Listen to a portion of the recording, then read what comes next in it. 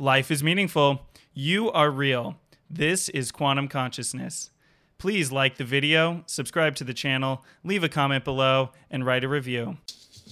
Join me deep inside the mystery of numbers. Come and huff a metaphysical new. See how concepts become objects and then become qualia. Join us for an episode of Quantum Consciousness. Hello, my name is Justin Riddle, and I'll be talking to you about quantum consciousness. This is the first video of my series, and the plan is to give you some very basic introductory arguments for why quantum consciousness is worth your attention and worth considering. All of my thoughts about quantum consciousness were developed over the last decade or so, essentially culminating in me teaching a class at UC Berkeley entitled Quantum Consciousness for 7 years, and it was my pride and joy. And this is really sort of a translation of that course into a series of videos for you out there. All right, so I'm going to start off with the first reason for why quantum consciousness is probably worth thinking about more critically. And so the first argument is people have always identified as their latest technology. The first example that I have heard, I don't quite remember where I heard this, is that the idea that people, believe it or not, identified as irrigation systems. So when they invented agriculture, there was this breakthrough technology that you could move water around a field in sort of a systematic manner. And people thought, oh, this is maybe how the brain works. There's thoughts, they move around systematically. It sounds kind of quaint and trivial in this modern era, but I question you to think about to what degree this sort of simple line of thinking is still happening now. Since then, there's been this notion of writing with the advent of books and scripts, this notion that perhaps the mind is like written word or written language. And so the basic idea there is that, your thoughts are written down in your brain somehow, and the advent of writing is somehow related to our cognition directly. Since then, some of the more lasting modern day theories on consciousness come about from the industrial era, this notion that your brain is like a machine and that there's all these cogs and wheels going on, and somehow consciousness is occurring, and it's maybe a mechanical system of levies and pulleys. And now we live in the digital era, right? So we've moved beyond industry, and sort of the next stage in human technology was digital computation, digital information, and now we have digital computers.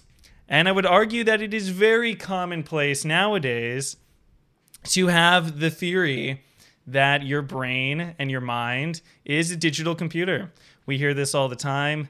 People refer to thinking as somehow computing.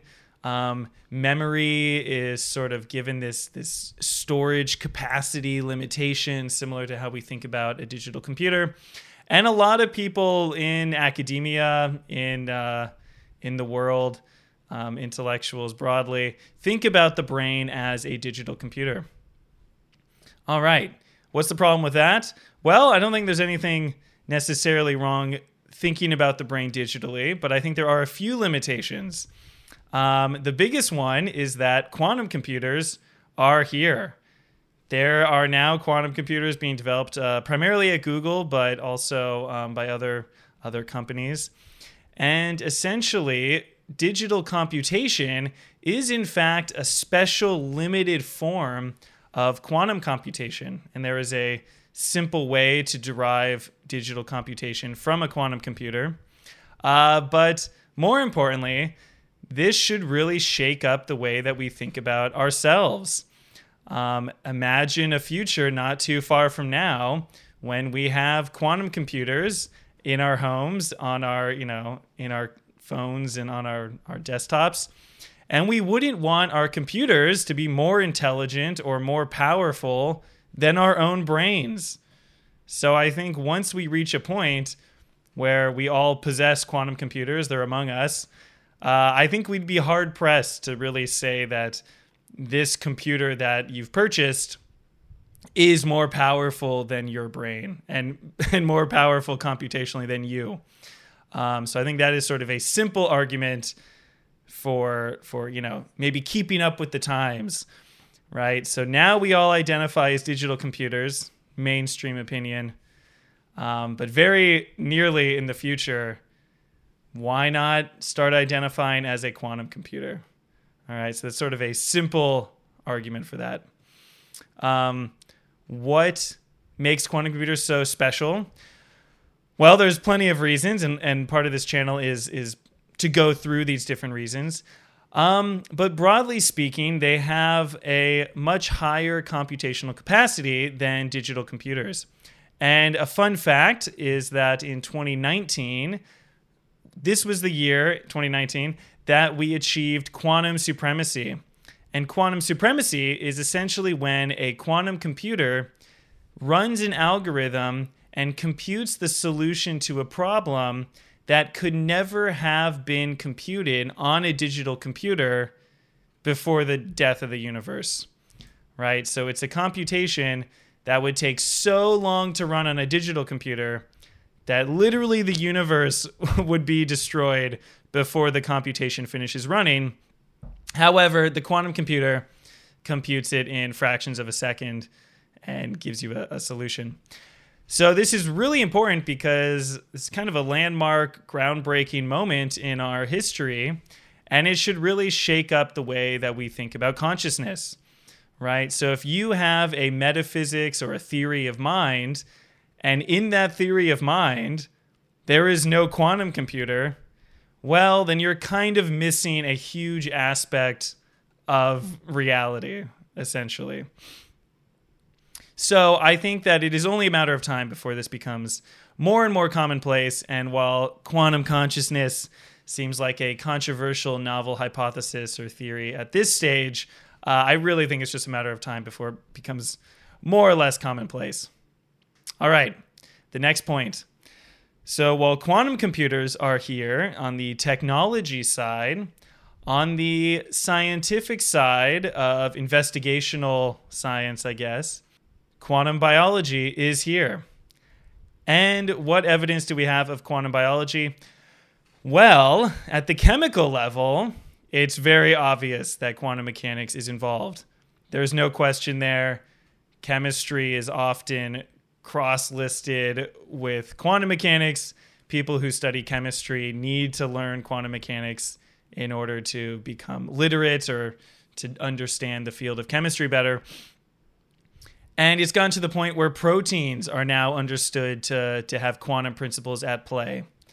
All right, so we have proteins, chemicals, obviously smaller molecules are quantum mechanical. So where do we draw the line, right? Proteins are quantum mechanical.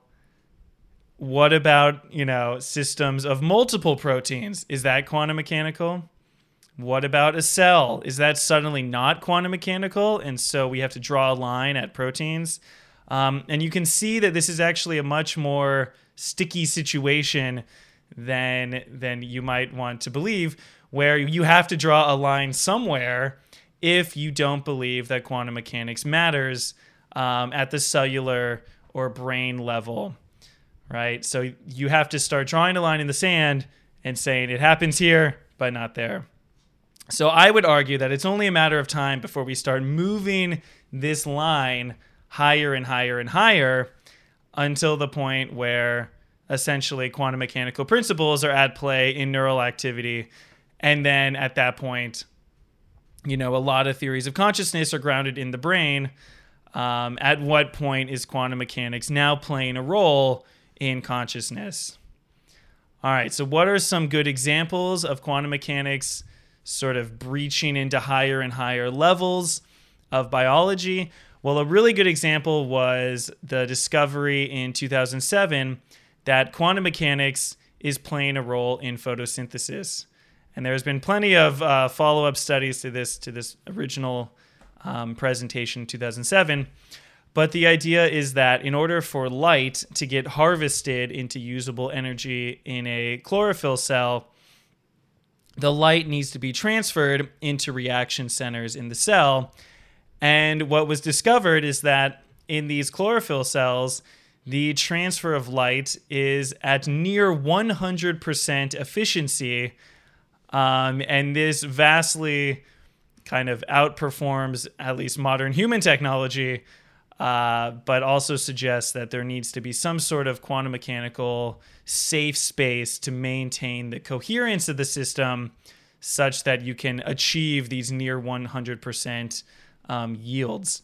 And so I think this is like a very subtle but powerful point, is that while humans are inventing solar panels and solar technology, we still are not at the level of a blade of grass, right? There's these big multi-million-dollar corporations building solar panels, and yet we're still trying to figure out how an individual cell in a blade of grass is able to process light to the efficiency that it does.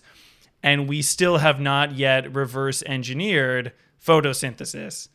All right, so just to like put biology in perspective, biology is pulling off technological feats that we are not able to do yet. So I think this is a critical thing to understand. And one of the reasons why we might not have been able to do this yet is quantum mechanics. We haven't fully understood quantum mechanics, and we haven't fully realized it in an artificial setting. And so it's no wonder that we haven't, outperformed grass with our technology yet. All right, so an argument against quantum mechanics in biology or in consciousness or in the brain is that it's just too warm, wet, and noisy in the brain in order to sustain these subtle, fragile quantum mechanical effects. And so the answer for that is essentially that, yeah, it is warm, wet, and noisy in the brain. And it's not just, going to naturally, chaotically come about that quantum mechanics is able to do its thing in biology, but we've had 4.5 billion years of evolution working towards overcoming this problem. And so it might be that one of the fundamental things that biology is pulling off is essentially fighting off entropy and chaos and trying to form ways of generating sustainable quantum mechanical states. And this might be really key to what biology is doing. And so, yeah, it doesn't come for free. It takes a lot of dedicated infrastructure. But perhaps our bodies have been working long and hard to be able to sustain quantum mechanical effects at larger time scales, larger spatial scales. And this might be part of the reason why humans and animals have evolved and have such impressive computational processing abilities. So it's a bit theoretical, but just because it is a difficult problem, this is really just an engineering problem of it being warm, wet, and noisy. And we need to essentially learn from biology, because like in the photosynthesis example, there's ways of carefully constructing spaces that, and systems that are able to sustain quantum mechanical states. And so we should look into those and figure out how biology is pulling this off. And we'll discuss some of the theories on how that's happening. All right, so another argument against quantum mechanics is really the argument that, well, if quantum consciousness isn't a thing out there, then why should I believe you if it's not like a mainstream thing? It seems to be controversial or one of these like debunked fringe theories. Why should I pay any attention to this? And I would argue to you that there is a long list of meaningful and important discussion around quantum consciousness, and I'm not actually sure why it hasn't, been more mainstream. But I guarantee you that you have heard of people that were proponents of the quantum consciousness theory. So since the 1920s, we had Niels Bohr, who was a contemporary of Einstein, and they would have these long conversations debating the nature of life and reality and consciousness. And Niels Bohr was really pushing for sort of a quantum mechanical description of consciousness. Others, Erwin Schrödinger, Heisenberg, more modern times, John von Neumann, Henry Stapp, David Bohm, Roger Penrose. I'll put links to all these individuals. But there's a lot of people that have been questioning and thinking about a quantum mechanical description of consciousness. And this really isn't sort of a recent advent. You know, it's been around for now about 100 years, and there's been plenty of people discussing and thinking about this. One reason, this is somewhat speculative, one reason it might not have gained as much traction as sort of the simple physicalist relativistic theory that Einstein was pushing in particular, is that it is more complex, it is more nuanced, it invokes a lot more mystery. And I think there is a appeal that the more physicalist, reductive theories of consciousness have, in that they seem to be more grounded and they seem to be more tractable. So it's a little speculative, but that's kind of my thinking on why this isn't more mainstream. All right, my final point for why quantum consciousness is worth considering is the massive failure of physicalist theories to explain a lot of phenomena of consciousness. So there's a lot of aspects of consciousness which have really unfulfilling explanations in physical theories. And I think quantum consciousness has a lot of potential to address some of these fundamental mysteries about the human mind. And a couple of them that I'll list for you here. The notion of a sense of self.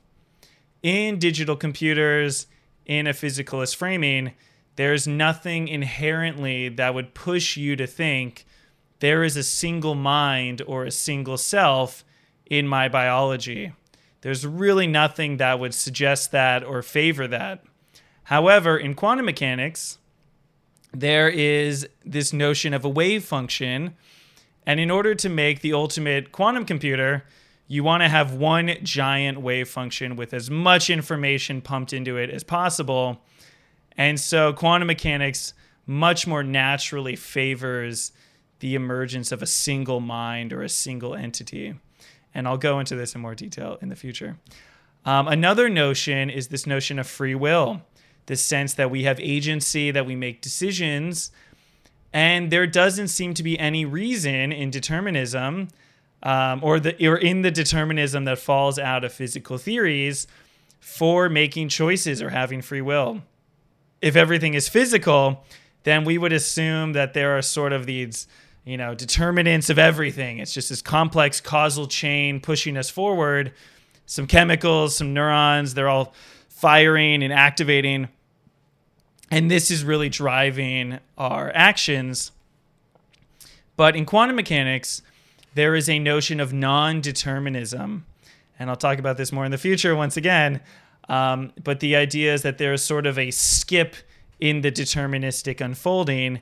And there's room in quantum mechanics to have something maybe resembling free will, or at the very least, pure determinism is not the name of the game. There's more to it going on. So I think that's really an interesting way that maybe in quantum mechanics, we can, in a scientific way, salvage free will, which is obviously of utmost interest to the human experience.